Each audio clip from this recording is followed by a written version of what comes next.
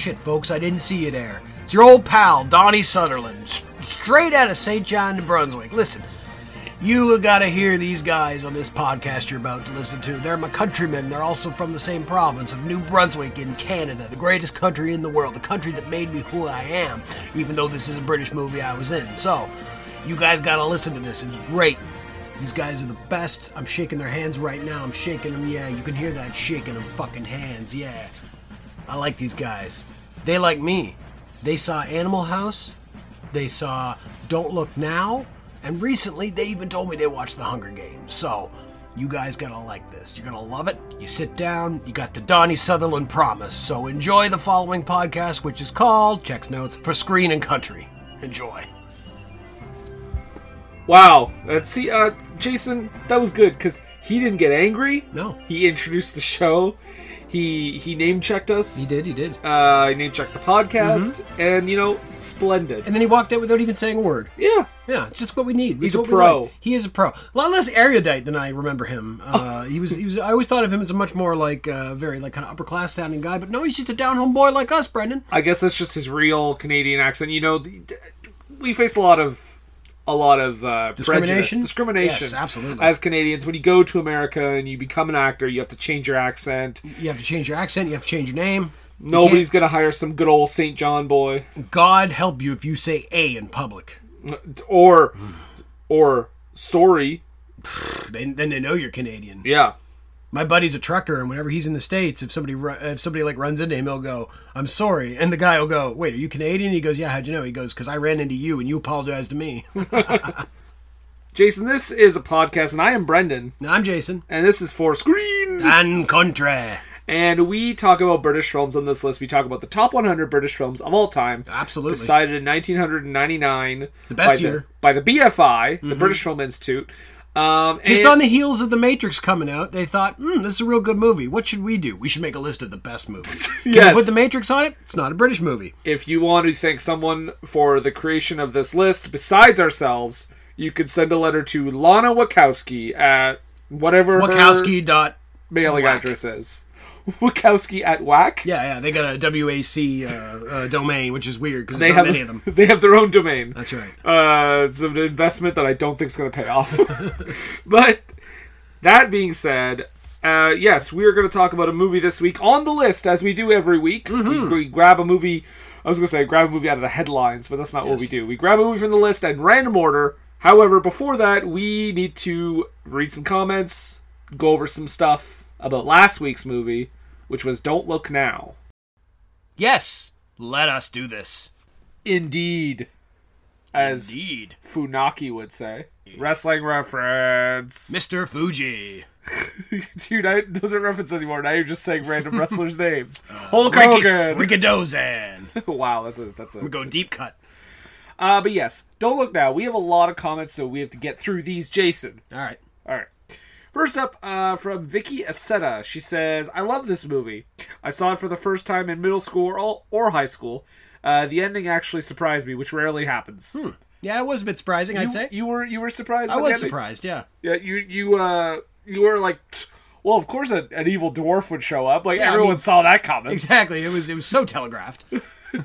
And then, Susan, oh boy, Susan Sidioski. I think that's pretty good. That's too much name, Susan. Cut it back! You and your fucking anti-name crusade. Susan Sidioski, nice alliteration though. Yep. Says, love this movie so much and surprised that it isn't better known. It's heartbreaking and creepy at the same time. P.S. I visited Venice shortly after seeing it and kept looking for the red hooded cape. It was not pleasant. What you should have done is worn the cape and then run around the city yourself. I don't know how tall you are, but maybe you could have pulled it off. Topher Lundell says, one of my favorites. It really puts across the point that all horror is about grief. Nice. Yeah, it is, really. Can I read our old friend? Oh, yeah. Our old friend, Sean Williams Holt. says Roeg started as a cinematographer working on such films as Lawrence of Arabia, Mask of the Red Death, and his own first two films, Walkabout, I've heard of that one, that's a Criterion disc, and Performance. And it shows. His use of Venice as a cinematic mind fuck is genius. The clues are woven into one of the best edited films I've ever seen. Hidden in the fog to get the viewer to fall into one mysterious trap after another with shock, ready, and waiting. Each Roeg work is like a companion piece to the other. But I think the closest he came to replicating this work was his 1990 film The Witches, which I still think is the best adaptation of a Roald Dahl work. Thanks, Sean. That's a lot of words. The Witches of Eastwick? Yeah, that's the one, okay. Sure. Yeah. Or Vivitch from last year or the year before. Hocus Pocus, starring Bette Midler. I like movies about witches. Yeah? I mean, maybe. I don't know. I haven't watched a lot. Sound like that's your response to, like, if the pilot in Airplane asked you if you like movies about witches. Donnie, do you like movies about witches? That's not sexual at all, Captain. Yeah, I don't get it. I thought you had a running thing here. What does Michael Compton say? Michael Compton, straight out of Michael Compton, says, some of the camera work editing is at times a tad too experimental for my liking. That said, really great use of the location, Venice. Phenomenal ending, and Sutherland is great, as always. Louis Camera. Okay, that's probably Louis Camara. No, it's Louis Camera. Louis Camera? Alright. It's one of those movies I watch once a year and don't get tired of it. It's an eerie, metaphysical masterpiece of early 70s style that some people might find dated. And as much as I like this movie, I prefer his previous film, Walkabout. Another mention. That's a weird movie to watch once a year. But hey, it is a cool movie, so I understand. I would watch it once a year. Yeah. I gotta watch Walkabout sometime. It's probably 2 hours of a guy walking around, but I'd watch it. Alright, here's a longer one from Todd Lawrence. Todd Lawrence says it's among the great films of its era and one that can be discussed endlessly. As we did. Not endlessly. Well, I mean, we did eventually stop. We have shit to do. We have lives. Yeah. I mean, shit, I'm getting married in 2 months. I can't still be talking about Don't Look Now at the altar. Come on. I don't think Katrina would like that. And to you, sir. So what I'm saying is the use of the color red is... Wait, you guys, you know what? Let's just get the screen up. Let's get the projector going. We can do this afterwards. We're going to watch this movie now. Everybody. All 50 of you. And we need to stop it frame by frame and analyze it. There are so many themes packed into it, the movie. Particularly interesting to me is the way it depicts time. The way the famous lovemaking scene is both happening and all over the place. It is all over the place, you might say. Oh boy. The way the protagonist seems to cross paths with his previous self at times. But ultimately, it's the handling of the supernatural element that is the most intriguing. The notion that he has this gift of a second sight but refuses to acknowledge it and thus is doomed to suffer. Well, that's a whole can of worms right there, isn't it? Yes, Todd, it is.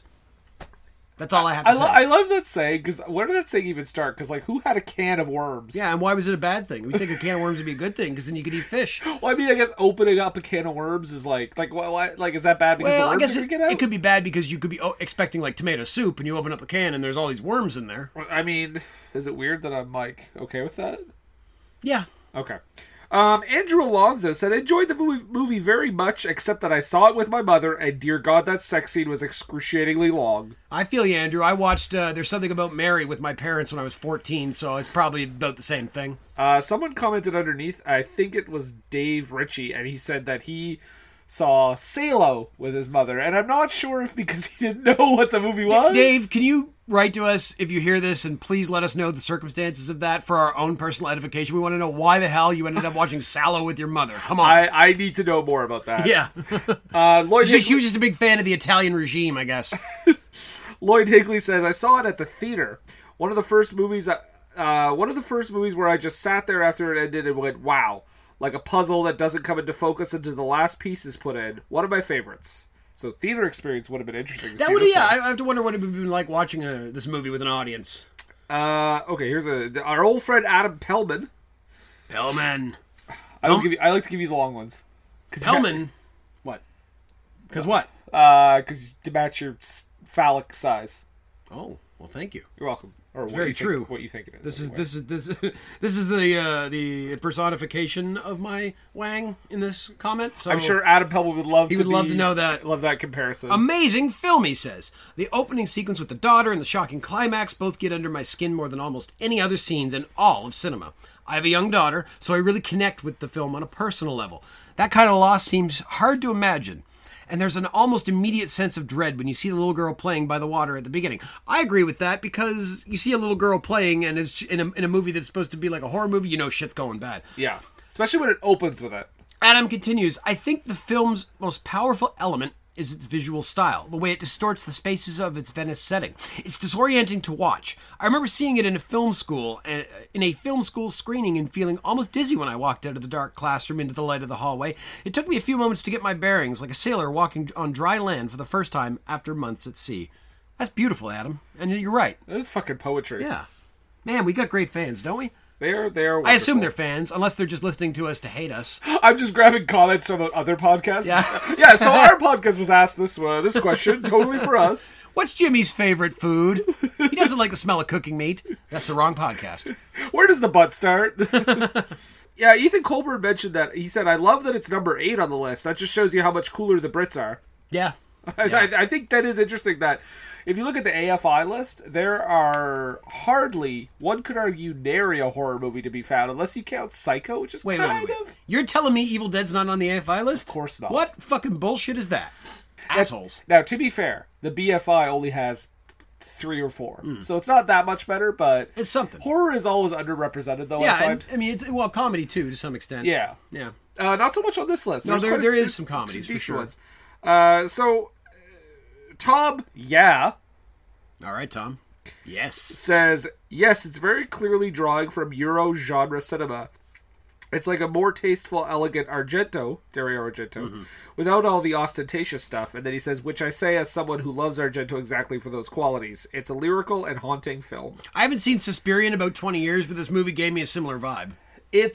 My problem with Argento films is they're almost too random. Yeah. That I can't really like if there's witches, you don't really know what their thing is, what they're after, how to stop them. Like, it's almost too obtuse to kind of latch onto.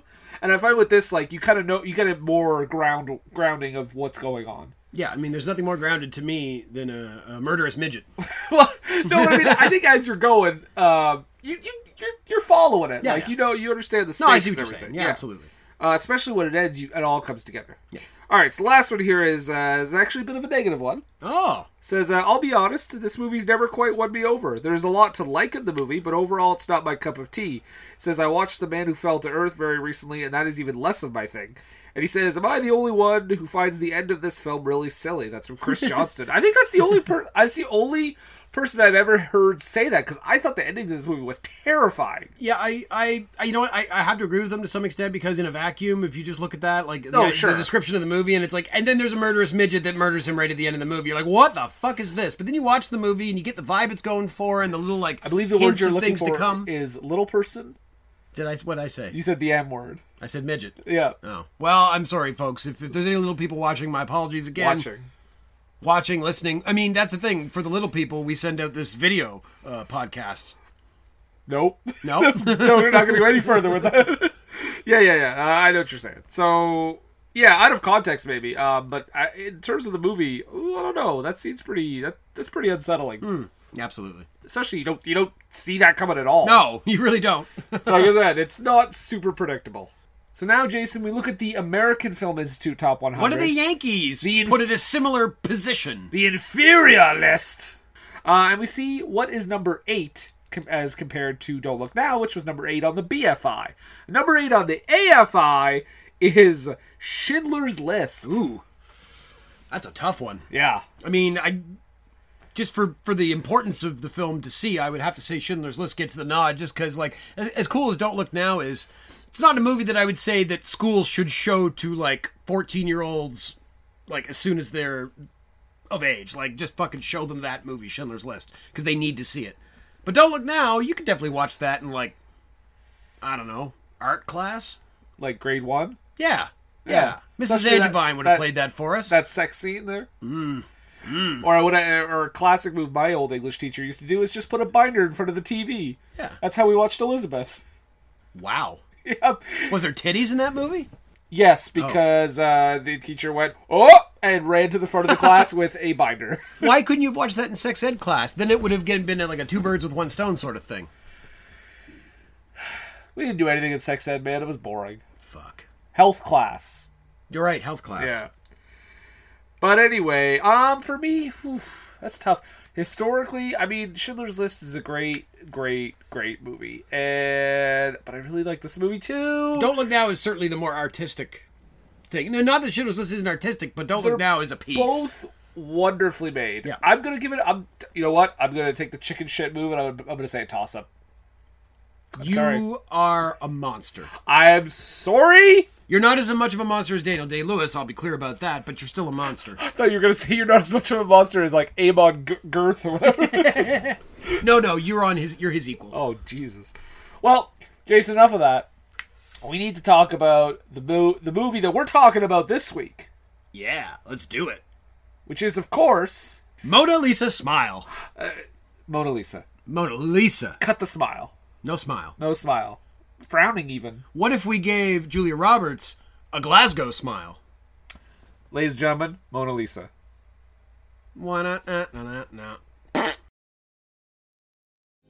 Mona Lisa, Mona Lisa, men have named you. You're so like the lady with a mystic smile. Is it only 'cause you're lonely they have blamed you for that Mona Lisa strangeness in your smile? Do you smile to tempt a lover, Mona Lisa? God damn, Nat King Cole, you got a beautiful voice. It does, and of course, that song, if you couldn't tell by the name of the song, it is, of course, Mona Lisa, number 67.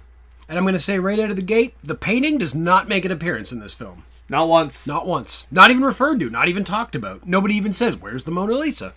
Nope, but we'll get into it because I think this song has a very significant meaning in this movie. Well, you tell me all the subtleties, and I'll tell you what's there on the screen. You see my glasses are right over there. Oh. I'm going to grab them once we get to that. I can't get them yet. Those are cartoonishly large, Brendan. Well, okay, maybe they're Kanye West shutter glasses, but, that's what I need. I call them Macho Man shutter glasses. Thank you very much. Wow. We are already podcast over. That's right. But we'll get into it.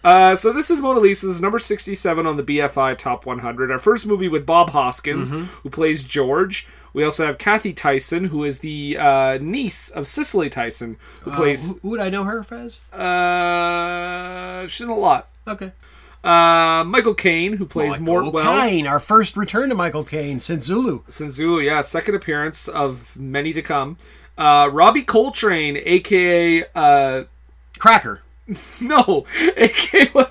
Hagrid from the Harry Potter movies. Well, no, he was Cracker. He was Cracker in Cracker, the show Cracker. Okay, sure. Which then they did an American version that Robert Pastorelli starred in, whom you might remember as the painter on the show Murphy Brown, Eldon. Right. And then he died. All of that. Yeah. He plays Thomas. Mm-hmm. And then just to round it out, we have Clark Peters playing Anderson. From Late of the Wire, I believe. He was on The Wire. Great show. Maybe. Oh, okay. I think so. Show I've never seen. I forget the character's name, but he was on The Wire. And Kate Hardy as Kathy. So. Kathy with a C. Yes. Let's get into it, Jason. Let's get into this movie, Mona Lisa, number 67. I think this is our first, like, kind of gangster movie? Yeah, I mean, I don't know if I'd call it like a gangster crime movie, but drama definitely a noir. Yeah, I mean, there's been crime in other movies. Noir, I would say yes, 100%, which, again, I've got stuff to ask you. So, before we get to that, though, Jason, what the fuck is this movie even about? Well, first off, this movie stars Bob Hoskins, and if you're only familiar with Bob Hoskins from his American Star turns in Who Framed Roger Rabbit and the immortal Super Mario Brothers. I was going to say, you better fucking mention the Mario Brothers. This is Bob Hoskins in his natural state. This is Bob Hoskins in a thick Cockney accent. This is how Bob Hoskins really talks. If you ever listen to interviews with him, he sounds like this. Can I tell you that the first time I heard Bob Hoskins' real voice, it shattered everything inside me because I was young, so I knew him from Who Framed Roger Rabbit. He's Eddie Valiant and nobody else. Yeah, so I was just like, is he doing an accent? I really wish Roger Rabbit was on this list because I'd love an excuse to watch that movie again. It might not have even been... It might not have even been a movie. It might have been an interview because I'm thinking about it now as I say it, and I'm like, what fucking British movie with Bob Hoskins would I have watched when I was like 12 years old? I wasn't watching the Long Good Friday or whatever. I'll tell you about playing Super Mario. The thing is, he's a real complex guy at heart. My favorite Bob Hoskins thing he's ever said is, I think it's fun to be famous. I don't mind it. He's like, oh, some people, the interviewer said something like, oh, well, yeah, because some people say, it drives them crazy. And he's like, no, I like getting recognized. Yeah, it's nice. I mean, and he's not like he's some super chiseled, like, model actor. He's just a regular dude. So for him, it's just like, I love the attention, don't I? He's Eddie fucking Valiant. Eddie fucking Valiant. Mario fucking Mario. I forgot that was his last name. Yeah. All right, let's get into this. Mario, Luigi Mario, the Mario brothers. Let's get into this fucking All right, movie, so Jason. Bob Hoskins, our old boy, plays George. George is just out of jail. He's just done a 7-year stretch, and it was a 7-year stretch because he kept his fucking mouth shut like you're supposed to do. Yeah, he could have sold out his boss, but he didn't. Took the time, did it like a boss, and he gets out. We never find out what he did, right? We never found out what he did. We assume it was some sort of mob-related stuff, maybe a little gambling here, maybe some financial schnickery. Who knows? Maybe he stabbed a guy. We don't know. Yeah, maybe like the worst I could see is like assault charges, because I don't see this guy as someone who's ever killed anyone. No, maybe. Yeah, I don't think 7 years would have to be like justifiable or like defensive homicide or something, but manslaughter. But I'm saying, like, as we know George, yeah. I can't see him ever resorting to that. He certainly beat up a few people in his life. Oh yeah, like I said, assault maybe. Yeah, but exactly. I don't think it like. So he gets out of jail. Where's the first stop anybody out of jail might want to go is to see their family. So with flowers in hand, he heads over to the home of his estranged / ex-wife. And opens the door, and a young lady is there that is, in fact, his daughter. And every sentence is like a reveal. Yep. It opens the door, and it is, in fact, his daughter. Surprise. And you find out that they are, in fact, estranged. So she's got to be, what, like 16, 17? She doesn't really recognize him. Yeah, because it's been like 7 years. Or she does and is nonplussed by it, but I don't think that's the case, because she looks at him and goes, "You looking for Mum? Or do you want Mum?" And then she shows up and goes fucking nuts in a bad way. Yep. She's just like, "Fuck you, get the fuck out of here." They start having essentially a scuffle in the doorway, and the girl's screaming, and she's like, "Get the fuck out, you were nothing in her life, you leave, we don't want to see you." And a crowd gathers around, and he ends up in the street, basically looking like a fool, while everybody's crowded around. So he's like, well, I guess that's not going to work out. So he decides to go see his buddy, Thomas, played by our friend Robbie Coltrane. Robbie's seems to be a general businessman of sorts. He collects a lot of stuff to sell, whatever he can get his hands on. And he writes detective novels. By the way, you may know Robbie Coltrane, ladies and gentlemen, also as the eponymous character Gooby from the Canadian film of the same name. I did not know that. Do not watch that. No, it's very bad. Ever. Yeah, I can see that. Okay.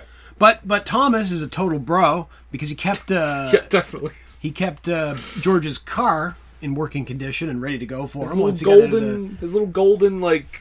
weird little, like... I wanted to say Rolls Royce, but it's not a Rolls Royce. It almost looks like... I don't know. Is it a Vauxhall or... I thought it was like a Volkswagen or something. It's a weird little British car made by British people. It's a British smart car. Yeah, pretty much. It's I don't know why, but I'm thinking of like Nicolas Cage's golden cell phone from Snake Eyes. Mm-hmm. It's a match. It's a match for that. Absolutely. Yeah. So he has a car. That's a good start, but he also needs money and he needs means, and he believes that the person to give him that would be his boss, Denny, the guy he went to jail with, played by Michael Caine. Michael fucking Caine. Who I would say... Also speaking in his, what I believe his natural voice. Yes. Michael Caine voice. Yeah, because the first movie we covered, he was in Zulu. Yes, and he was that's very posh. Posh accent. Yes, the poshest he's ever been, I would say. But can I say, too, Michael Caine is in this movie for maybe 10 minutes of screen time. You don't see him a whole lot, just enough to, get the point across. Yeah. And when we get to the end, he's involved in that. Mm-hmm.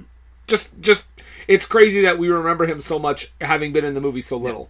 So he goes looking for Michael Caine. He goes to a hotel. He can't find him. And actually, him and Thomas stop, and he buys him a rabbit, a white rabbit. I don't know specifically why. I mean, is it like an Alice in Wonderland thing? Like, I don't have time, all the time in the world. Maybe that's because that's the start of his journey. Yeah, because maybe. that's when he gets assigned to be a driver. Yeah. Literally when he's giving the rabbit. Well, when so does that guy give him the job to be a driver? Yeah, because he gives the rabbit to the guy that's there. Because Michael Caine's not around. No. He's a busy man. He's in things have changed. He's in the south of France, the guy says, which might be bullshit. Yeah, but it's pretty much, But as soon as he gives the rabbit, he's like, all right, you want to be a driver? Yeah. So he hooks him up with a job. And the job ends up being he's going to be a driver / bodyguard for a very high-class prostitute by the name of Simone. Played by Kathy Tyson. Yes, absolutely. And I believe the first time she is seen, he is waiting for her in a hotel. He doesn't know who she is or what she even looks like. Right. And she is rushing out of the hotel and basically grabs him, pulls him up out of his chair, and puts her arm around him and is like, just go with me.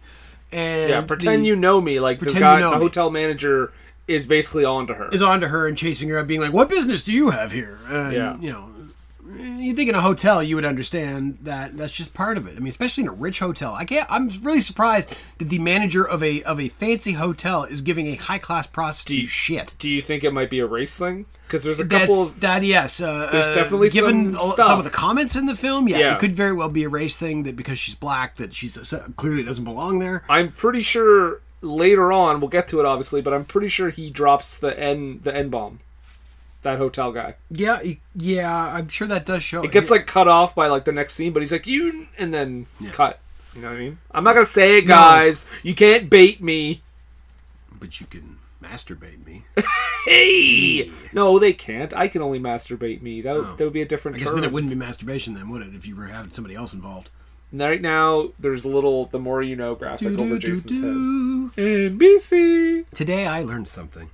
That you can't masturbate a friend. So initially, they don't like each other very much. And it was funny, Brendan, when I was watching this, I was thinking that this might go in like a Pretty Woman direction, but knowing it was a British film, I also knew it wasn't going to be that nice.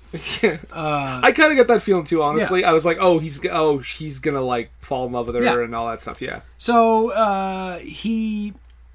where did I go here? Oh, yeah, so initially they don't really like each other very much. They seem to have very different styles, very different approaches. Obviously, she's been doing her thing for a long time, and she's kind of been doing it, but, you know, she needs help and protection just because it's a rough game, and I don't get the feeling that he likes to be at somebody's beck and call. He doesn't like being in this subservient position, especially to a woman, and especially to a woman who's of color. Well, yeah, I'm not sure if he's racist so much as his character's a bit ignorant. I think it's that kind of like... Yeah, that low-class British ignorant racism that... I mean, and to be fair, I don't want to classify that as exclusively British, because that's everywhere. Yeah. But it's just, ignorance, really, it is. Yeah, he feels more ignorant, like he's not aware his words are actually offensive. What do they keep calling her? The tall, skinny black tart? Yeah, skinny tart, yeah. So they don't like each other, and one of the things she doesn't like about him is the way he dresses. He's just kind of in like whatever suit he clearly walked out of prison in that he'd had for the trial or whatever, so he's wearing that, and she hands him a wad of cash, which he's weirded out at taking, again, from a woman. She hands him a wad of cash and says, go get you something nice to wear. Go get yourself something nice to wear, honey. And he does a great job at that, right? Oh, does a perfect job of it. He comes out looking like a big fat party animal or my dad. He's like it's like if John Belushi in Animal House cleaned up a little bit. A little bit, yeah. He's got like the Hawaiian shirt on and the leather overcoat or leather overjacket. The best part of that is when she says, "Well, you got a medallion to match with it?" And he goes, "Yeah, I do. I like medallions." He has one, for God's sakes. But over time they do eventually start to like each other, like just from working with each other. Yeah, he's taking her to jobs, and at one point gets the butler at the guy that she's fucking to the guy's butler, who looks like a naval captain for some reason. He's wearing a uniform that looks like he's straight off a ship.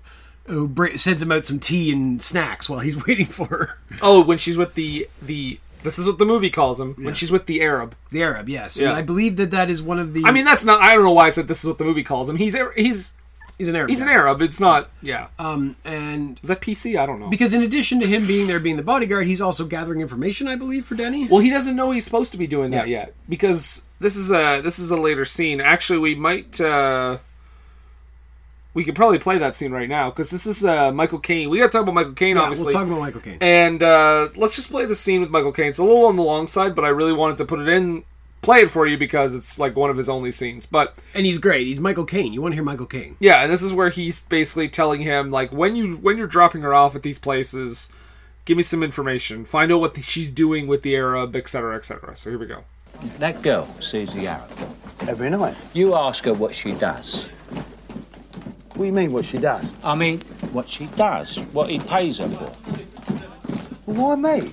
Because you drive her, George. You should notice these things. The little things. The business is different, but the rules are still the same. I mean, I can't ask her that. She tells you, truthfully, mind, that's important. You tell me, and I'll be happy, George. You didn't like me, did you? Well, don't worry. Everyone hates me once in a while. But it's important to me, George, that you're happy. Well, I'm happy. Good. So yeah, that's You know what I just realized too, listening to that with the background without watching it, because when you really isolate audio, sometimes it really makes you look at it differently.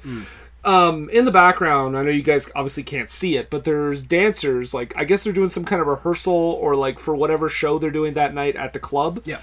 And if you just listen to it in the background, it's almost like heart beating. It's almost like it makes the scene more tense. Yeah. Like you don't quite know where Michael Caine's character's coming from, and he seems like he could snap at any moment. Yeah, exactly. He's got a calm, like, evilness to him. Yeah, exactly. That, like, you don't know where this guy is. Like, he seems nice, but also you know he's not nice. Which I think makes for a much scarier villain. Yeah, absolutely. And but yeah, that's where he does that. So yeah, so he's getting George at that point to get Simone to tell George what kind of shit the guys are into. So I assume that he can then blackmail them somehow. Yeah, he wants to blackmail this Arab guy. We don't know the details of that No. at all. We never find out. No. So he's going around with Simone. He's helping her out, taking care of her, earning his keep, and they're liking each other more and more. She eventually takes him out and buys him a real suit. Yeah. And he looks good. Which, when they go there, doesn't he say, like, oh, you got a client here? Yeah. Like, He's like, and then she's like looking at the clothes. He's like, oh, you like men's clothing? And she's like, I mean, sometimes, yeah. And then he's like, you're gonna buy a suit? She's like, no, it's for you, dummy. And makeover.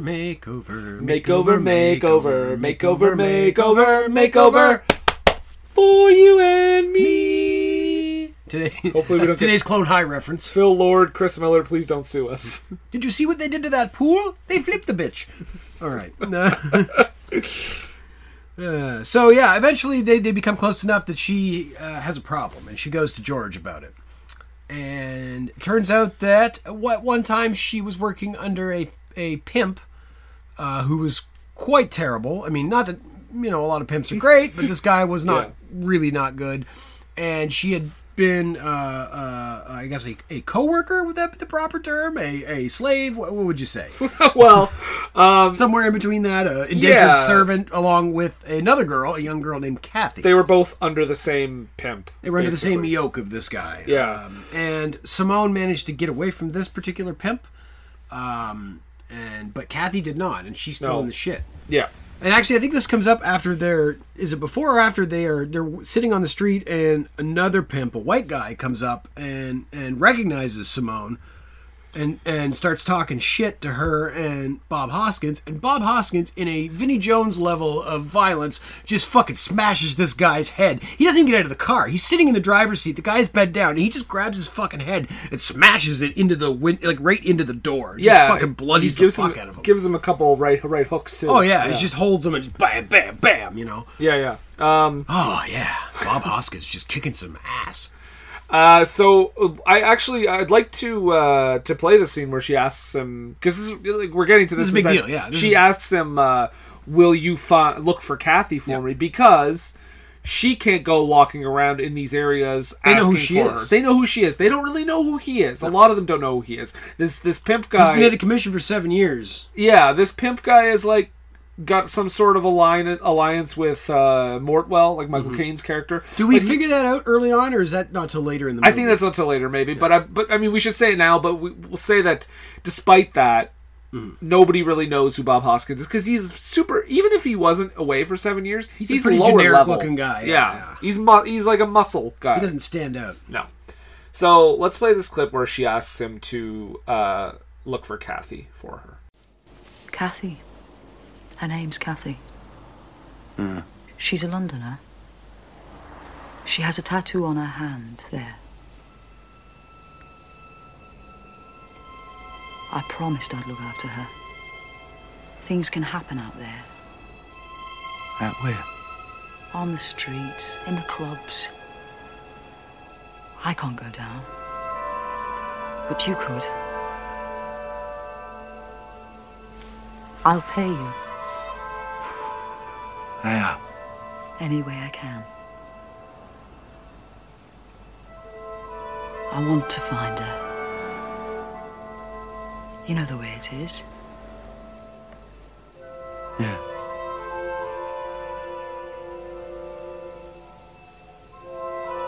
You're a good man, Mr. George.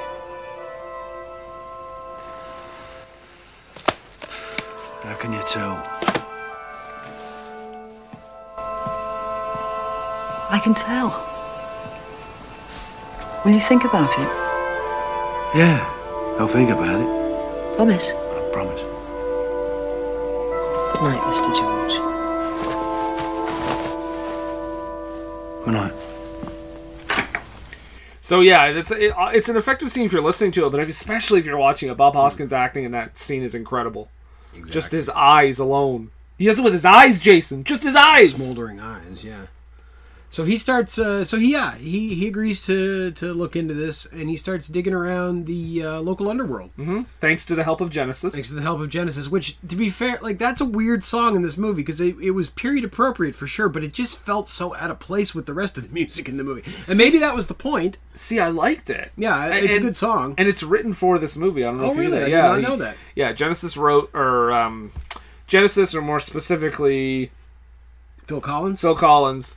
Wrote this song for the movie, yeah, and then included it on one of their later albums. But yeah, well, I mean, the title "In Too Deep," I mean, it's kind of perfect title for the situation. I get what you're saying. I mean, and Phil Collins and Bob Hoskins were old friends from the British Bald White Guys Club. Wait, you know what? Actually, I have a you just made me think of something. I have a theory now. Yeah. So you're saying this is a little out of place? Yeah. Maybe that's intentional because he's so out of place. But is he that out of place though? Because he's a low level tough. I mean, I would say in these areas that he's going to, I would say he's never been there before. No, really. I don't think he's an old pervert. That's the thing. I don't. Yeah, but I mean, you'd think as a like a mob guy or a gangster guy, you'd at least interact with this sort of thing once in a while because that's kind of like your area, especially if you run protection rackets or things like that. Maybe, I don't know. I just got the sense that he was in over his head kind of thing. Yeah, he doesn't. But he doesn't seem like a screaming pervert. So it in doesn't too seem deep, just you're back out now. Don't go in there. You're don't mess with these people, kind of thing. He's talking about balls deep. 'Cause I'm in too deep and I'm trying to keep. That's the one they sing, right? Oh, in my head, that's the one. That's Genesis. Of going under, I want to play some NHL 2001. I want to watch American Pie too. The best one. Yeah. So yeah, he's digging around, he's looking around, trying to find some information on Kathy, he's asking around people, and he does eventually find a girl that he believes is Kathy.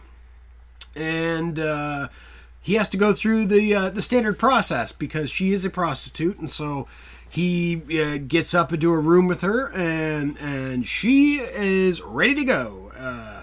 She is ready to do whatever, and he asks her if her name is Kathy, and she's yeah, and he wants to talk to her, but she's trying to do her job as it were. She's like, you can't, you have to tell Mr. Smith that you're happy, or else he'll. Please, you have to tell him that you're happy. He'll basically hit happy. me.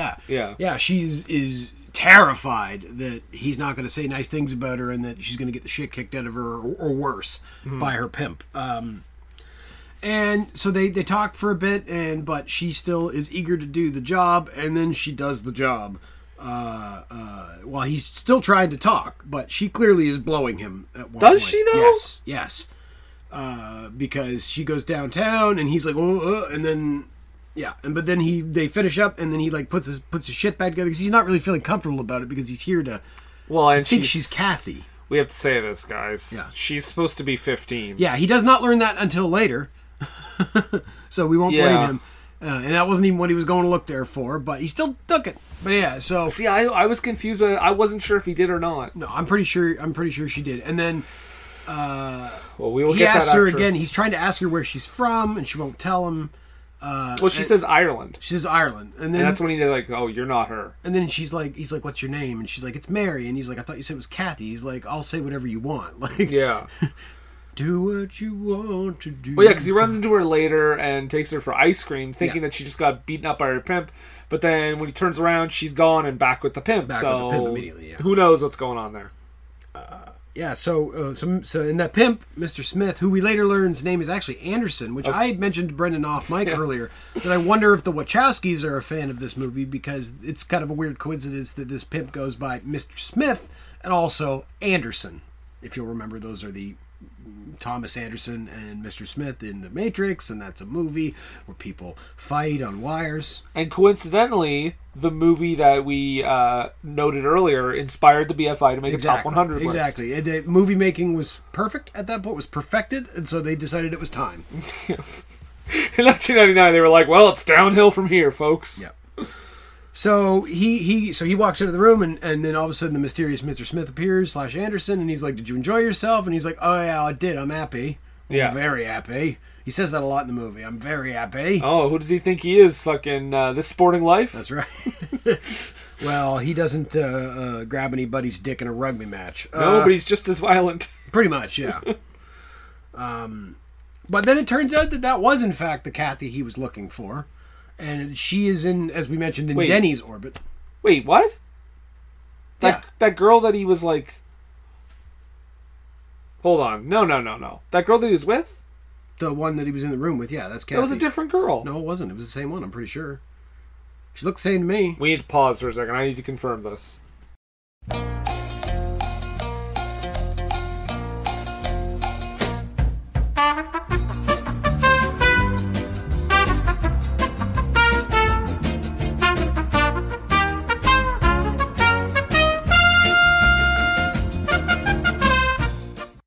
All right, after that brief check, it turns out Brendan is right, and it was a different girl altogether. I just swore they were the same, because they had very similar like attitudes or kind of like voices. Maybe I'm just crazy. No, I mean, I just wanted to make sure, because I was like, what, did I miss that huge no, fucking...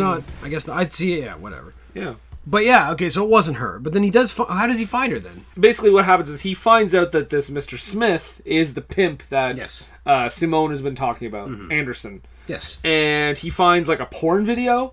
Right, yes. Because he's doing a delivery, and he finds a porn video that has Anderson and Simone, I think. Yes. Well, he watched it to see who the guy is, but he watches it in front of Simone, which is really weird. He does the dickiest thing. It's like she comes into the room, she doesn't know what's going on, and he just puts the tape in the VCR and starts it playing and has it going, and she's just talking about whatever, and finally he's like motions to the TV, and he's like this, or... What about this? And she just gets mad at Justifiably. him. Justifiably. It's like, turn that shit off and like... Yeah. Don't they have a bit of a blowout? Oh, yeah, let's listen to it. Let's listen to some of their blowout. Turn it off! Fuck you, you bastard! Who is he? What does it matter who it is? It's me and a piece of meat! Just tell me his name. Anderson. That's Anderson? Jesus. Why am I doing this? Because I asked you. No. Because you like me.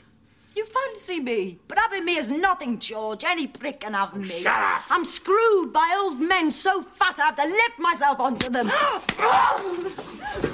Don't hit me, George! Nobody hits me! They can have me, but they can't hit me! That fucker did! Every day, every hour, every day! Whenever he had a spare minute! So she's whacking him in the face with a leather strap. Yeah, well, I mean... Justifiably. Yeah, well, because, I mean, he slaps her. A sheer emotional, crazy reaction, he slaps her, and... Immediately, this character is like, I'm not a victim. And this character has probably been slapped around a lot in her life already. And she doesn't take it anymore. She's like, no. Yeah, I'm on my own. I'm like, I'm doing my own thing. I don't deserve this anymore. Well, I never deserved it, but you know what I mean. Exactly. Yeah, and that's crazy. And that's a crazy scene because, like, I think to Hoskins' acting credit, you could see the character take it in and like realize what's happened. And I think I'm not justifying his actions, but I think he feels like he just did something wrong. Yeah, he realizes pretty quickly because he just lets her then smack the fuck out of him with that. Yeah, because he doesn't hit back or try to defend himself at all. Not after that, no. Yeah, that makes him the real hero, doesn't it? Moving on. So, and we should also mention too, I don't know when exactly this happens, I forget, but at some point he comes into possession of a pistol. A revolver. He asks Thomas. Yes, Thomas one. Because Thomas can get anything. He can get anything. He's got those fake food. Plastic spaghetti. He's got those Jesus lamps. He's got everything you could possibly want. And he gets him hold of a gun, which he has on his person, and then at some point he hands it to Simone. Yeah, one of my favorite lines from Thomas, by the way, when he's like, oh yeah, we got this spaghetti made out of plastic, and we got these see these fake whatevers, and then he's like, you want some tea? And Bob Hoskins is like, what is it made out of? And Thomas goes, leaves. That's a good line. So after this, George knows that this is Anderson, so he follows him. Yes. He follows him to that, like, spa or whatever. Right, where yes, he's with hanging all out. the naked old men. And that's when he learns that he has some sort of connection to Michael Caine's Yeah, character. because Denny's there just having to be in the holding court and telling some dumb joke. Yeah, and he's like, go get the bird, go get the bird for the old man, blah, blah, blah, blah. I was So he's half like, expecting him to say, and she shat on a tato. with the Bobby and the lorry. But yeah, he goes and follows Anderson again. Yeah. Goes to the church where he finds Kathy. Finally finds Kathy. Okay, so she's in the church. That is Kathy. And when he goes up to her, he is like completely illuminated in light, and he's got a very like priestly look to him. So like, I'm here to save you. yeah, and he literally says, I'm here, almost literally says, I'm here to save you. Exactly. And she's like, oh, Father George. Yeah. She walks off with Anderson. And I think he knows where they're going. So he's kind of, but at this point he goes back to Simone, and I think this is where Anderson has followed them and attacks him in the elevator. And like has like a real sharp knife, and he just friggin' slices into Bob Hoskins' arm because Bob puts it up to defend. George puts his arm up to defend. Yeah, much like that. Can you see that, guys? You can see what I'm doing right now. It's right in front of my face. Yeah, like that. Yeah, so he protects Simone by taking this really bad cut, and they manage to get the elevator door closed, and they're going down in the elevator, and he follows them down for a couple floors, but then kind of disappears. Yeah, because I think people start coming around. People start coming around, and so he bails, and so this is the point when they get away, and Simone takes off for Brighton, which is her hometown, a seaside town in England, boardwalk. It's a lovely vacation destination if you can't afford to go to the continent. This is also the point where Simone is taking off and hanging out with Thomas for now. He's basically like, can she stay with you? Can you take her to Brighton? Yeah. You know, just needs to be away right now while I deal with this and get Kathy or whatever. Yeah, and so then he finally goes to that house to look for Kathy, and she is getting sexed up by a really gross old man, and I think she's being injected with heroin too. Yes, there was clearly drugs on the table. Yes, this was established early in the movie too that she was a drug addict. I think pretty early on it was said that was the case, and she's having issues with that, obviously. But he gets her out of there, and he takes her to is it a restaurant? Yeah, it's a particular cafe. I think he takes her to the same place he took not Kathy to. Yeah, the same kind of like little shop, which is a real restaurant in Brighton. I was reading somewhere that a person, I think it was on Reddit or something, but a person was talking about how they liked, or no, it was on Medium, but they liked that movie because they were from Brighton and they recognized all these places in this one particular cafe they used to go to a lot. Well, isn't it funny too? I don't have this written down. I just thought of this, but like both times he tries to save the young prostitutes, he takes them for ice cream. Yeah, it's like the most like fatherly thing to do, right? Like, let's go get ice cream. Everything will be better now. Yes, absolutely. I just realized. And so he's there having a chat with her and trying to work through this, but then Simone shows up with Thomas, and so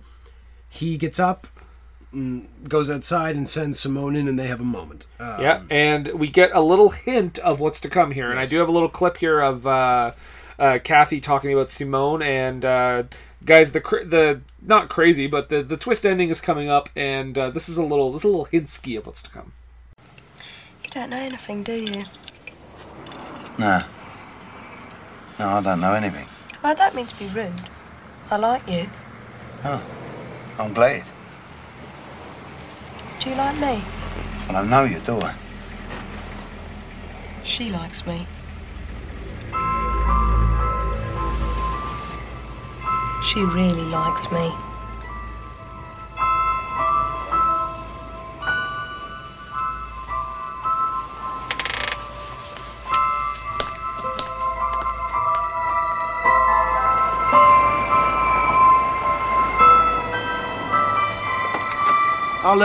I'll wait out here, all right? Thanks, George.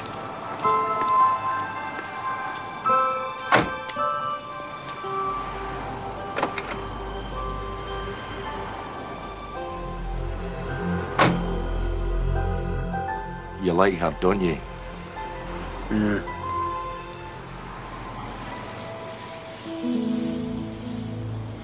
You? I don't know her, Joe. Let's face it, you're not a very good bet, though, are you, George? So what was the story then? Complicated. More complicated than the story about the horse? Much more. I just realized, too, in that clip, they echo each other's dialogue. Kathy says, "Do you like me?" And he says, "Well, I don't really know you." And then he asks Thomas right after, "Do you like Simone?" And Thomas says, "Well, I don't really know her." I don't know what that is, but that's just kind of interesting how they did that. I also appreciate Kathy's a little bit of Sally Fielding there. She likes me. She really likes me. Well, and of course, we should say right now, that is the hinting that this is not just a friendship. No. Also, one little thing I got to mention is that over the course of the movie, there are a couple of scenes where George kind of secretly meets up with his daughter. Yeah. Just to have a little chat and try to form a little bit of a relationship with her. That's only, I mean, it's not that much of the movie, but it comes back at the end. They played to it enough to keep you reminded of it. Yeah. So at this point in the movie, like, we see George's struggle has been, like, at this point, has been between, you know, his clear affection for Simone, but also for his kind of loyalty and responsibility to Denny, to his boss, and the job he has to do. And I think he's very much leaning in favor of Simone. And I think the fact that he's basically fallen in love with her. That he's fallen in love with her and willing to go to the trouble of finding this girl for her. Yeah. So they spirit Kathy back to I don't know if it's Simone's house or if it's like a hotel room or. I think they go back to. Don't they just go back to Brighton at this point? Well, I mean, yeah, I think they're in Brighton already. Yeah. But they go to like a hotel room or something. It's like a pier. Well, they're right by a pier. They're like a. Right on the water. Beachside hotel or something. Because they take Kathy back to a room, and she is in the process of going through withdrawal because she's addicted to heroin or something. We assume it's heroin. I don't know if it's ever actually said, but it's pretty clear based on the needles that it's probably heroin. Yeah. And so she's going through withdrawal, and Simone is there helping her. And it's then when George finally realizes what's going on. Yeah, because clearly he sees their embrace is a little too much to be friendly. It's a little too intense for friends. Yeah. And it turns out that, Simone is actually in love with Kathy. Much to George's chagrin. Well, yeah, to say the least. Yeah, and maybe I'm thinking of this from earlier, but do they have a confrontation before our friends show up? Yes, and actually, do you want to hear that too? Yes, let's hear that confrontation. Because George goes a little over the top here. Yeah, he grabs her at some point during this too. Yeah. What's the matter? Am I too old for you? Am I too cheap? Hey, you know, like, come on, just show me the sights. You know, get me some Brighton Rock. That's all I want. We're on holiday, aren't we? We're meant to have fun. Like men and women do, they have fun. They walk arm in arm, you know. And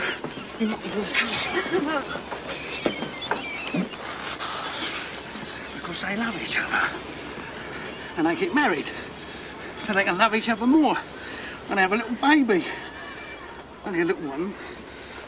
And he fights with his fucking mother-in-law. You know the way it is between men and fucking women. Eh? Come and say something. Anything, say it. I'm sorry. I can't. You're worried. So are you going to tell me? Tell you what? As my friend Thomas would say, the whole story. So yeah, he has a meltdown. Yeah. He is he's very upset that suddenly this whole thing where he thought this was going to end, you know, with them walking off arm in arm, and that's not going to happen. Richard Gearing, her Julia Roberts, but it did not happen. It did not happen, and I think to the movie's strength, it doesn't happen. No, I mean, because even if she is playing we don't really know her sexuality. She's had sex with men, so she may not be completely gay. She may be bi. She may be gender fluid. We don't know what's going on. She's pragmatic in her sexuality. Yeah. But like we don't know what's going on. But I think even if she was just playing like a straight woman, I don't think they would end up together either. I don't think. No, that's just not. They're not. It was clearly that's not what Simone was interested in at all. No. She liked George, but not in that way. Not in that way. So this is where our friends show up. Our friends, as well as Kenny Baker. Is he there? He's one of the little people. Oh yeah, that's awesome. It's not important to the plot, but anyway. Oh yeah, good old. He's a busker. I knew he looked familiar. So Denny and Anderson show up. Well, they're chasing them throughout the pier. Yeah. And then they George gets a few good shots on all of them, like just kicks and punches and stuff. Mm-hmm. Actually, I don't think Denny's chasing them. Just Anderson and a couple thugs. They make their way to the hotel room, and Denny's actually in the room. He's already in the room. With the rabbit. rabbit. The damn rabbit, yeah. Yeah. Doing his best, like, Blofeld with the cat. So, I'm guessing the rabbit... So, at that point, I'm like, oh, the rabbit... He must just really like rabbits, and he was getting them as a pet. Yeah, it's like, oh, yeah, I remember he likes rabbits. I'll get him a rabbit. I mean, I'm sure there's more to it. Like, we talked about... probably some symbolism that we're not seeing. Well, no, I mean, we talked about it a little bit. You mentioned the Alice in Wonderland thing. I think that holds merit. Very well could be. But... logically in the movie it's because he obviously just likes rabbits. Yeah, so what happens is he basically very calmly, again very scarily calm, says, I'm not going to hurt you, Simone, like that's for your pimp to do. And she ends up grabbing his gun, shooting him in the foot, and then killing Denny. Yeah. Anderson shows up and she kills him as well. Two problems eliminated. And then points her gun at George. And he gets angry that thinking she's going to pull the trigger. And he just slugs her. He slugs her. Cries as they're sitting there. He's basically holding her and, like, you know, crying at the same time. He's very out of sorts, obviously. And leaves her there. Yeah. She's alive. Like, he didn't he's kill just her. Like, fuck this. She's an ungrateful bitch. He doesn't really... He's like, I'm out. She's with Kathy. They're together. The two villains are dead. Mm-hmm. George is with Thomas talking about his experience, which I'll play later because I want to talk about that whole thing. Mm-hmm. But basically, in the end, George, Thomas, and his daughter are just walking arm in arm. Yeah, and it seems like he's kind of going to bail on the criminal life and try to, like, live a more normal life. Yeah. Normal is a life he can live. That was his out. A new chapter, as it were, in George's life is beginning at the very end of this movie. And they walk off into the sunset. Mona Lisa. Well, Jason, that is Mona Lisa. Let's get into this. Let's get into the background of this movie a little bit. That's right. Because there isn't a lot that I was able to find in normally the way I find it, so I had to look around a little bit. But let's get into it. So the early scripting for this movie called for George to be a much older character. Mm-hmm. And in fact, Sir Sean Connery was originally tapped to play this role. Connery said, I admire the work of Neil Jordan, the writer and director. He said he wanted to work with him, but he didn't like the role. Because originally, I don't know if you know this, but originally the role was a lot more violent. This movie was originally Bob Hoskins' character, George, was basically like a kick-ass guy. Like, he was just beating people up every fucking 10 pages of the script. Like a psycho, like Ben Kingsley from Sexy Beast? No, like still meant to be like a sort of Shades of Grey, but mostly good guy, but just a lot more like action hero kind of. And even Bob Hoskins, when he read that, was like, that doesn't make sense. See, I feel like Sean Connery didn't do the movie because he didn't get to fuck the girl. I'm surprised he didn't do it because there's several scenes where he punches Simone. So yeah, he would love that, but they're not getting to fuck her. That's a no-no. How could she resist me? That's right. It's unrealistic, guys. I was Bond. Speaking of Simone, writer, director Neil Jordan, all of the prostitute extras, a lot of them are real prostitutes. Authenticity. Another person that was originally going to play a role in this movie was Anthony Hopkins. Do you know which role he was going to play? Was he going to play Denny? Yes. He was going to play Denny, but he actually turned it down, and not because he didn't like it, but because he actually told him, he's like, I don't feel I'm right for the part. And in fact, when he was on The Tonight Show in 2007, he mentioned that he told writer-director Neil Jordan that he should hire Michael Caine. I wrote Sir Michael Caine. Because he'd be the perfect choice for the role. Bob Hoskins has been in like something like 5-6 movies with Michael Caine. Had no idea Michael was going to be in this movie because I guess Michael Caine is a bit of a not a prankster, but he's a bit of a joker. Yeah. And he basically said, "Oh yeah, no, I turned it down. Like, I'm not interested." What he told Hoskins, he was offered the part, but he said he felt it was too small. Like, he was a big star at the time. And he was kind of tired of playing villains, he said, so he's like, I didn't take it. At that point, he had already agreed to take the role. So literally, Hoskins shows up on set, Michael Caine's there, and he's like, you son of a bitch. Like, had no idea. That's awesome. He was in the movie with him. So I want to read a little bit about what the meaning and relevance of the title of this movie is, Mona Lisa. Yeah, because please fill us in. This is a quote I have, okay? a film about a song, about a painting, about a woman, about men and the images they make of women, the stories they need to tell themselves to keep them mystic, unfathomable, anything but real.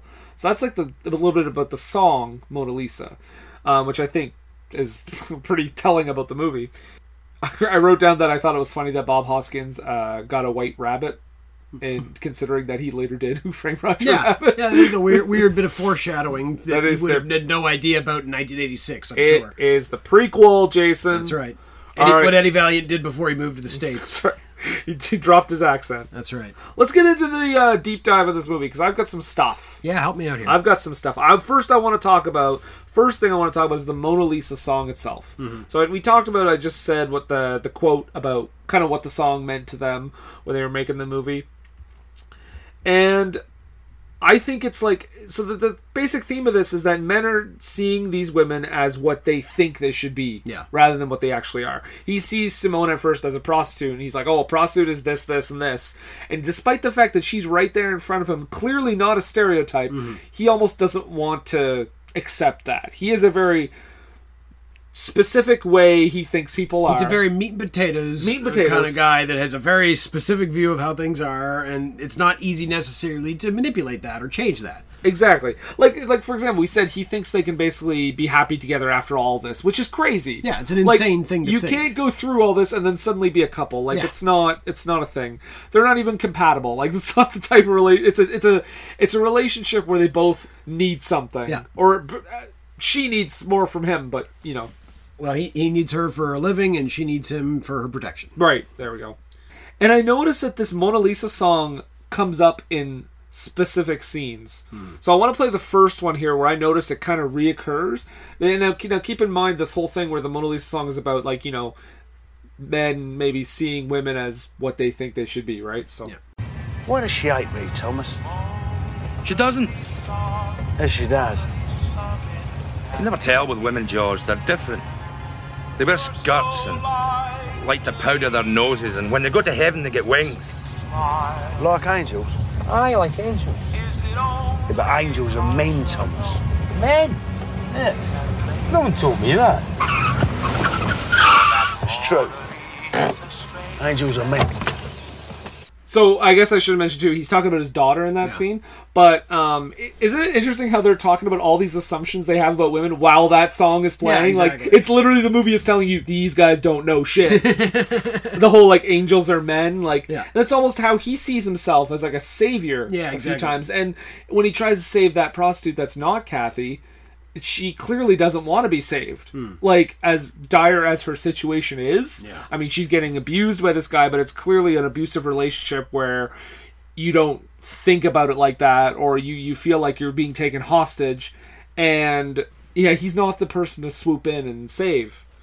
It also plays during the scene where she's ragging on him for his clothes that he bought. And I just think that's so interesting. Every time the song comes up, it's so interesting, the choice they made. Because again, that's him saying like, "Oh, I gotta be a driver and a pimp, so I gotta look like a stereotypical pimp." Exactly. I gotta have the party shirt. I gotta have the brown leather, like the beige leather jacket. And even when he's apologizing to her, and he says, "I'm sorry, I look ridiculous. I wasted your money." That's what she wants to hear. But do you really think that's him being genuine? Like, no, he likes those clothes. Yeah. I noticed that the only time Mona Lisa doesn't play when he's in the car is when he's talking to his daughter later in the movie, when they're having their little moment together. She does, however, say, "Show me a trick," and he kisses her on the cheek, and she says, "Good trick." Like, it's like, I could be a normal father. That's my trick. You know what I mean? A line I really like when he's talking to his daughter, they're in the car together, and she asks him, she says, "Are you still a bad lot?" And he goes, "It's not for me to say, is it?" And that's true. It really isn't. That's not for a person to decide. Other people have to decide that. Yeah, I mean, how can you know? Yeah, exactly. They have to decide whether you're good or not. It's almost like he's talking to us. Yeah. It's for you to decide. Yeah, for you. Am I a bad person? He turns to the camera and looks straight into it and says, "It's for you to decide." Just looks right down the lens. Make your choice now. It's under your seat.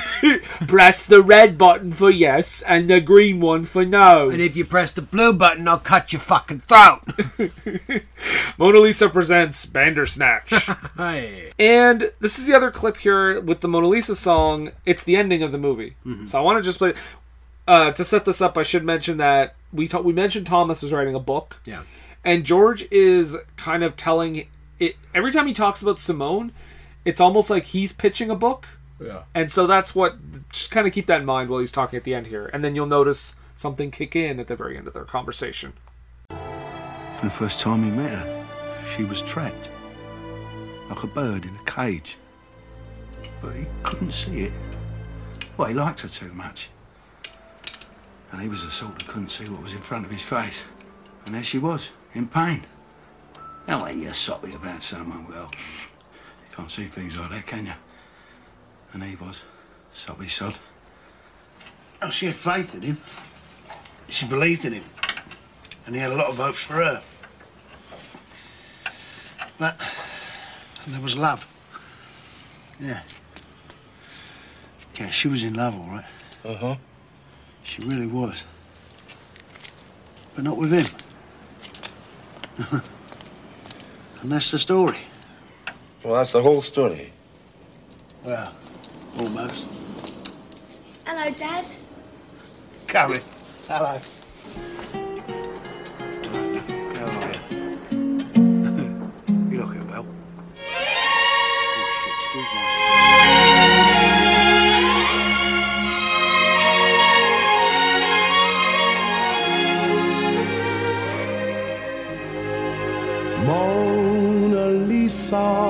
Mona Lisa, men have named you.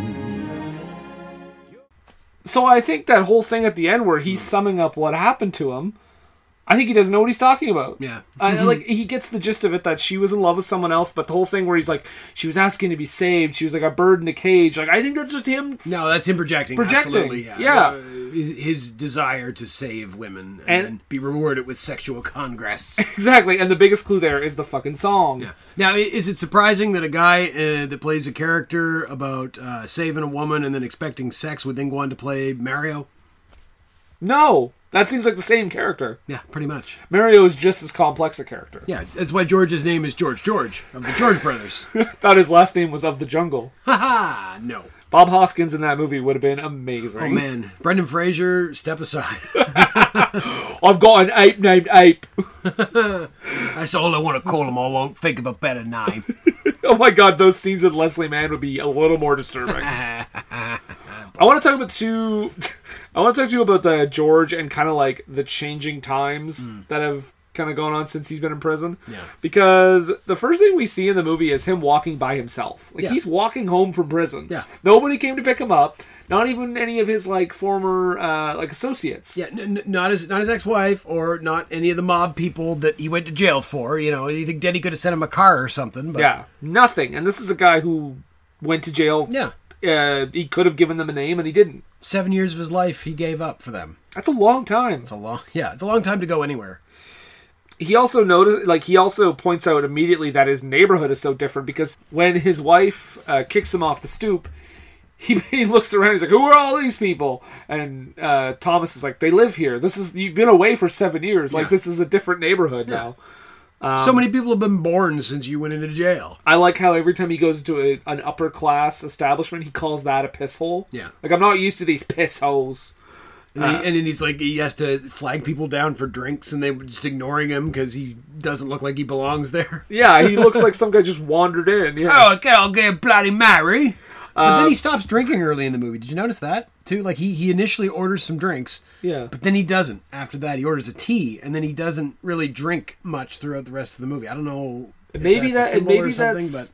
I wonder if that's maybe, like, him ordering drinks because he thinks that's what you do in that sort of situation. Yeah. Because I never noticed that. I thought the whole time he was just getting tea, but now that I'm thinking about it, he definitely drinks a few times. He definitely orders a Bloody Mary early on, is trying to get a drink, and then then there's that time where he's in there and he's just like, I'll have tea. Yeah, and even my favorite with that, by the way, is when he goes into that club to look for Kathy, and they basically tell him, no, you have to buy a drink, and he's like, okay, fine.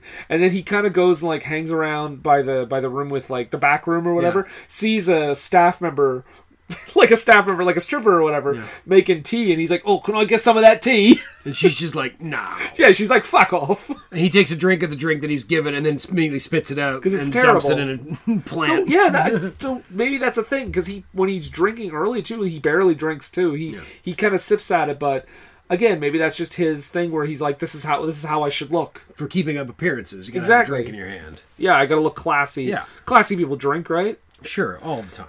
I do like a line here too, and again, going back to this thing where the times are changing and George is not, is when he has his suit on and Thomas is just like, "The fuck you wearing that for?" Like, basically, like, "What are you doing?" And he's like, "Time to start growing up, acting like other people." And Thomas says, "You'll never be like other people, George." And he goes, "Fuck, really?"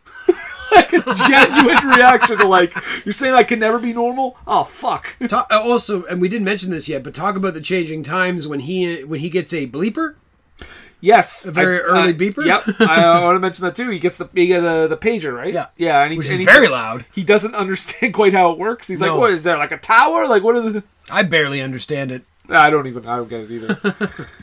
And his generation of people are taking shitty jobs. I noticed that his buddy Terry is basically a jizz mopper. Yeah. At the fucking at the peep show. At the peep show, which I had to explain to my girlfriend what a peep show was. She's like, "What the fuck is he doing?" I'm like, "It's a peep show. What the hell's that?" Oh, you watched it with her? She was in the room. She'd come by and seen that scene. Oh, okay. Yeah. I was gonna ask what she thought of it. But. Yeah, she was in and out. She was playing bingo on the iPad and doing whatever. So. Oh, okay.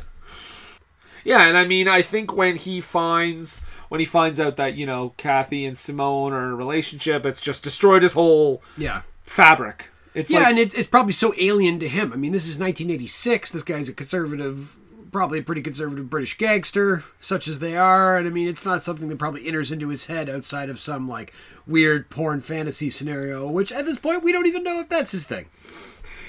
Do you? Thomas, his friend Thomas, played by Robbie Coltrane, is the Fred Sanford of this movie. Honestly, if you take him out of the movie, it doesn't change the plot. No. It literally does not change it because he doesn't interact with anyone except for Simone and George. Yes. And the daughter. And the daughter. Barely. Yeah. But, like, honestly, he doesn't really change a whole lot. He's kind of like Bill Murray and Tootsie, you know what I mean? Like, take Bill Murray out, it makes the movie less good, but it doesn't change the plot. Yeah, it's I think it's character building for George. It shows that George does have a friend, like a real friend, outside of, like, everything. He's just his buddy. I get the feeling they've known each other for a long fucking time. Yeah, and they must have, because he was willing to hold on to his car while he was in jail. And I don't get the feeling that he's involved in this gang business at all. No, he's got his own shady shit going on the side. Yeah. But Robbie Coltrane, by the way, he's really, really good in this movie. Is Robbie Coltrane Scottish? Because if he's not, he's doing a very good Scottish accent in this movie. Think maybe? I'm not sure. Because it sure sounds pretty natural. But I want to talk about his detective novel because... Cracker. What? Cracker. So I assume that this guy wrote the Cracker books that then Robbie Coltrane starred in the TV show that it was then based on.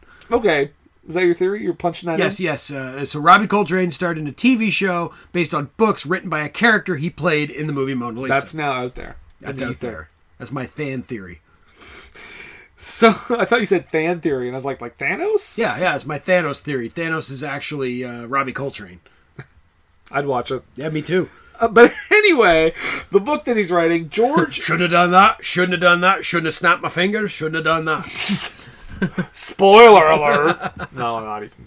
But the thing is with this book is George then, whenever he's talking about Simone, you notice like he's always talking about it as if he's pitching a book. What, a man that can't talk about his feelings? But like, you know what I mean? Like every time he talks about how he feels, he talks about like, well, then she did this and he didn't like that and then he had to go there, and it's never just like, hey, I'm having an issue with this girl. Yeah. Like, I love her, but she's a fucking prostitute. Like, what do I do? Yeah. And it's interesting, like, Thomas describes his book at one point. There's a point in the movie where he's describing the plot of his book, and he says, and then it gets complicated.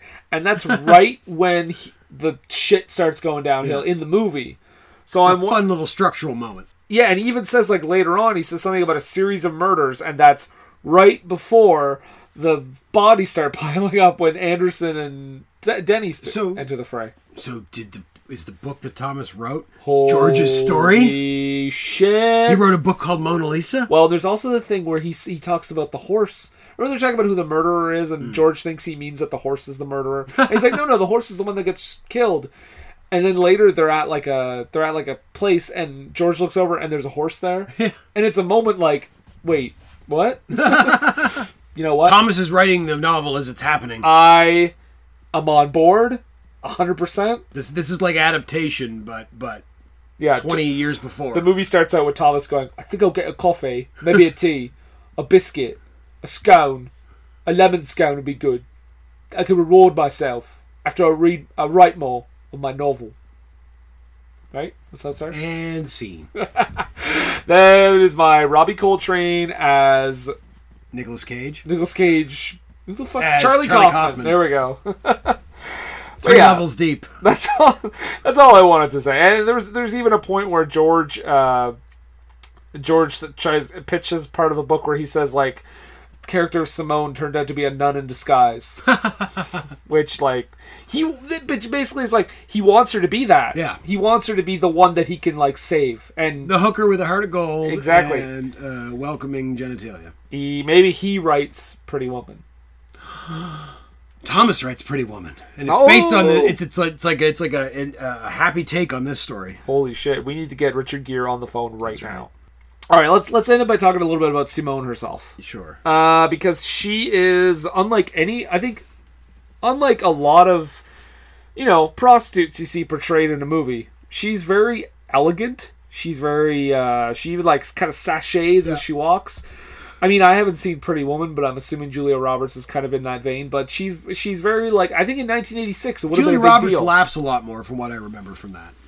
But I mean, I think in 1986 it would have been a big deal, is that she's not portraying a prostitute like somebody who's just got like bruises all over their face. Yeah, and it's like she's not just like, I'll give you 20. You get $20 for the half and half. Yeah, that's a different movie. Yeah, that's Pretty Woman. That's Julia Roberts. $20 for the half and half, Dickie Geary.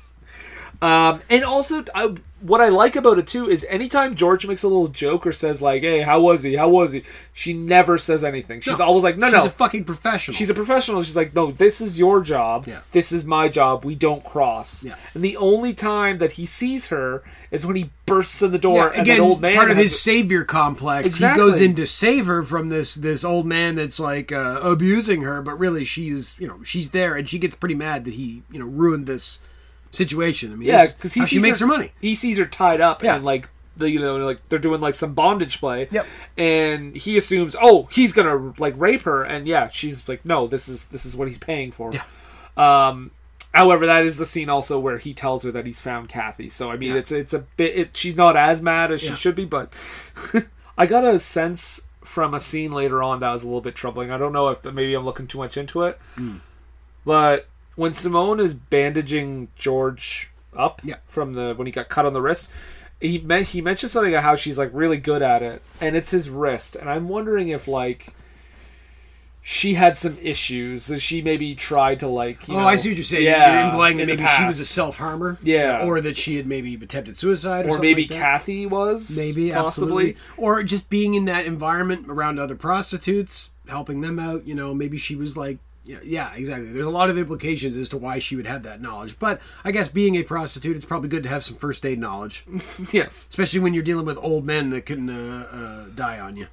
Well, yeah, and I think it's like... But just the fact that they specifically cut George on the wrist. Yeah, well, on the forearm. Yeah, well, and she's bandaging it, and he says, "You're good at that." Like, I don't think they call attention to it without something very subtle. Like, very subtle. If Neil Jordan were here, I'd ask him right now. That might be Kathy Tyson's actor's secret. Yeah.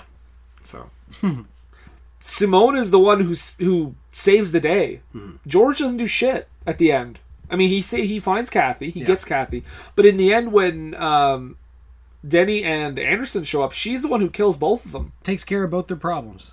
But Jenny would have been a problem for George at that point. I wasn't expecting it though. Like when they started showing up, I thought. See, I think in the American traditional movie, you have George realize these are the bad guys, get the gun, which he's given to Simone, and shoot them. Yeah. But this is not that movie. She breaks free.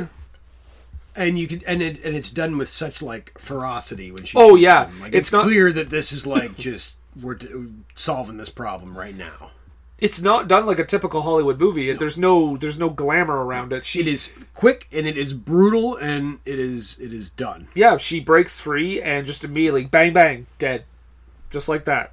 No, like guy laying on the floor. She walks up to give him a fun line or whatever, or to tell him what's up. Nope, just kills him. That would be terrible.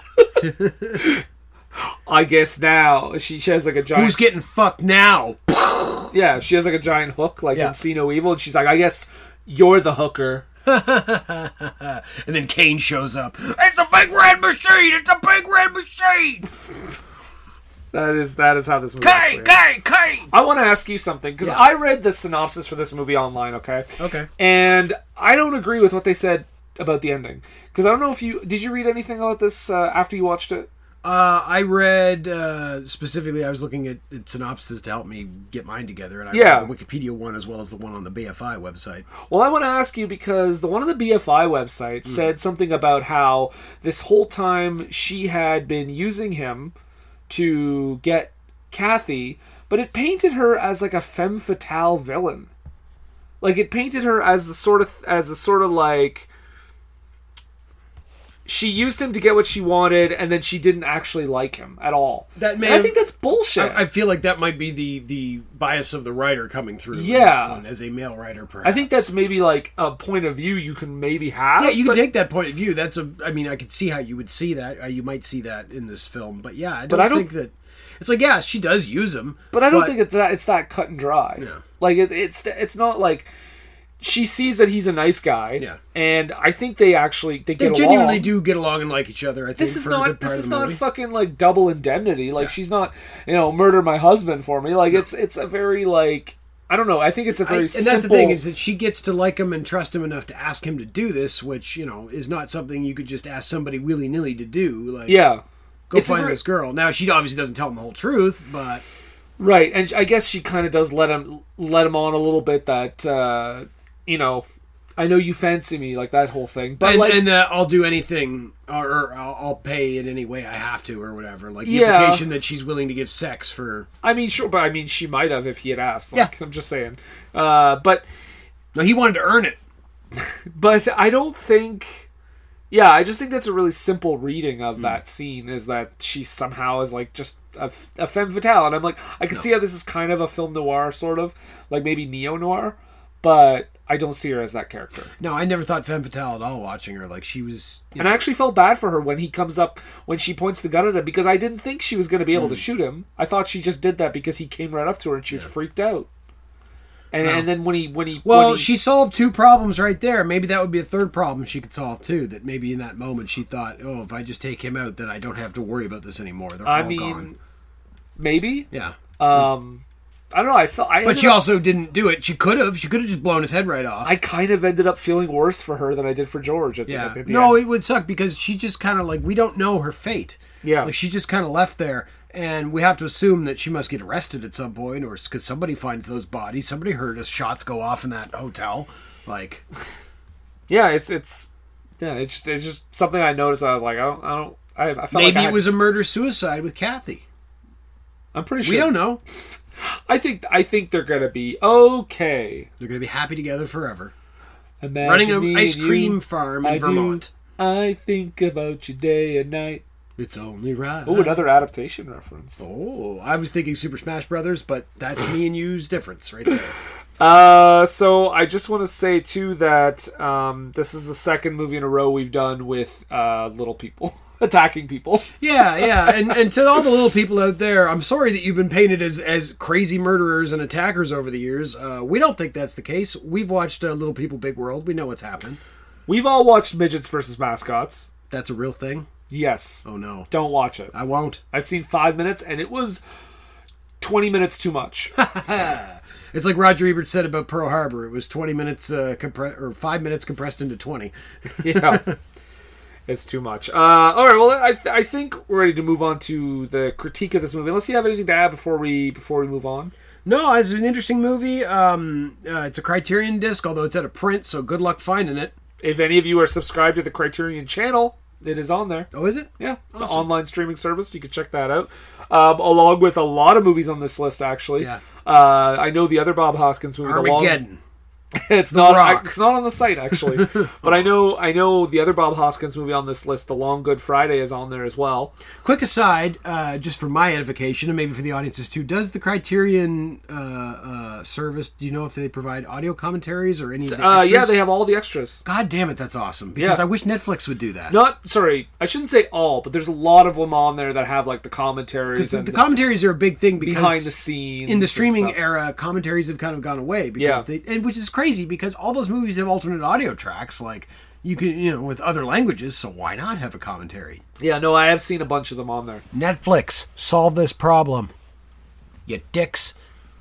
MNGA, make Netflix great again. That's right. Mga. Yeah, let's talk about...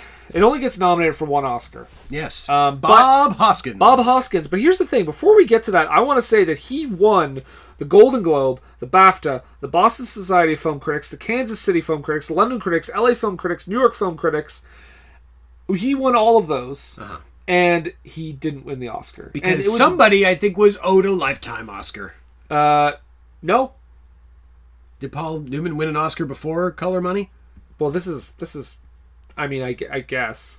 Is that his Lifetime Oscar for that movie? Well, I'm just saying, like sometimes actors get a trophy for a movie that maybe isn't their best movie, but is the recognition of their career. Like, you could argue. I mean, I guess I love The Departed, but for Martin Scorsese, maybe that's the Oscar he got for all the other movies he didn't win it for. I guess you could say that for Paul Newman. I mean, you had Cool Hand Luke and stuff before this, but it's just. I think this is one of the biggest upsets.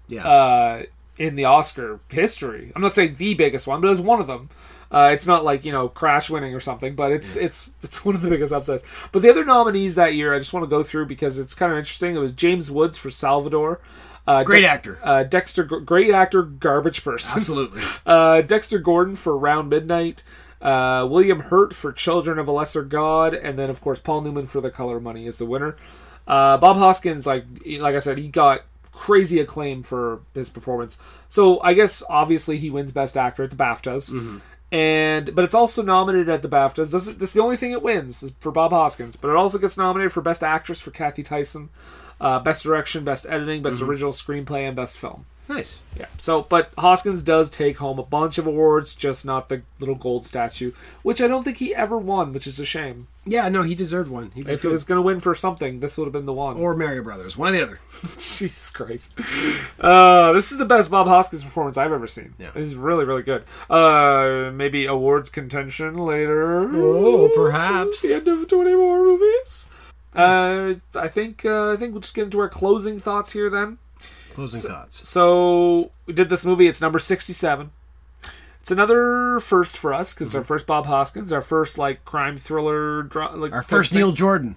First Neil Jordan. He's got, I think, only one other movie on this list. Well, that's still the first one. It's a big one. Yeah, it's a big one that he's got on this list. The Crying Game. Oh yes, and we still have to cover it. Never seen that, so I'll be interested when we get there. I should say actually before I go any further, I forgot to mention this, but Kathy Tyson's look in this movie.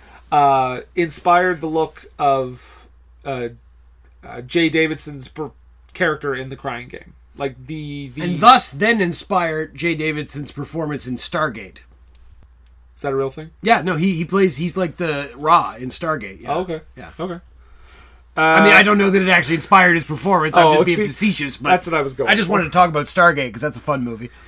So this is another movie that doesn't give us a lot of clear and concise answers by the end. I feel like it could go in a number of different ways. Yeah, it's open to interpretation. It's fun to talk about. It's good to we can explore who's in the right in this movie, who's the real villain. I mean, we know people that are villains, but like I said, people saying Simone was the villain. I don't think that's true. But do you think this movie would have been good if they'd have cast Captain Lou Albano in the Bob Hoskins role? It would be on my other podcast. Okay, yeah, absolutely. That's just another Mario reference for you folks out there. Look it up. Jesus. Well, Bob Hoskins in this movie, I knew Jason was going to fucking mention Mario. That movie shaped my childhood, for better or for worse. But I just want to say there are a lot of things in this movie that can be, debated back and forth, and I just think it's the sign of a really strong script, well-developed characters, and I think it's a great movie. I agree, Grendon. Yeah. Is that your name, Grendon? It is Gason. Okay. Oh no, I got the short end of that stick, or the long end, depending on how you think about it. Hey! So what do you think? What do you think of? I like this movie a lot. Yeah, it's different. It was not the usual type of movie I watch. I'm always happy to see Bob Hoskins in anything, and also Bob Hoskins. You look at him; he's one of these guys like he's like Steve Martin. Like he just kind of looked old when he was young, so he never aged after that. He's built like a little bullet. Yeah. Oh yeah, he's the bulldog of Britain. Not Churchill. Hoskins. And I think just to end this, we'll play a little clip of Bob Hoskins talking about the movie. How about that? I want to hear Bob talk about it. Let's hear him in his Cockney voice. Neil came to me in the first place, and he had a script that he hadn't written. And I was more like the superhero, you know. George was bashing people up all over the place. It was wrong somehow. And Neil knew it was wrong. He came around and said, "What's wrong?" And we went through it. I said what I thought was wrong. And then he came back a month later with a completely new script, and it was George. I suppose he's a sort of mixture of Norman Wisdom and Lou Grant.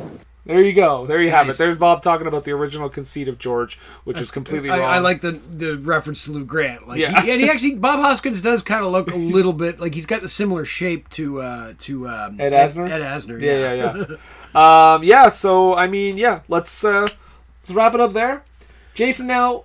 Oh, what were you going to say? I was going to say, normally at this time in the podcast, we would roll the dice for next week. However, I have some shit to do down in the hump of Nova Scotia, so we'll just have a mini episode next week. We're going to tiny-sode, if you will. We could talk about what we're going to be discussing. We're just going to have a little chat about some British television. And how watch all British TV shows in preparation for that. Yes, there's only 5 of them. Yeah, that's all. Well, there's 5 of them, but there's 6 episodes a season, and there's 2 seasons each. I was going to say there's about 100 of them, but they're only about like 3 40-minute episodes That's fine. each one. Yeah, you can do it. You can do it tonight. We're going to talk about a little bit about British TV next week, and of course next week we will roll the dice and find out what we'll be covering the week after that. Yeah, but until then, Jason. You're Brendan. No. God save the Queen. God save the screen. And for Screen and Country, I'm Brendan. And I'm Jason.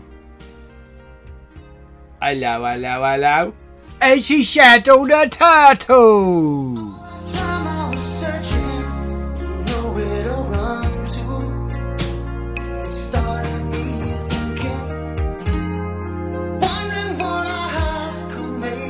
My life, and who'd be waiting, asking all kinds of questions to myself, but never finding the answers. Quiet at the top of my voice, no one listening. All this time, I still remember.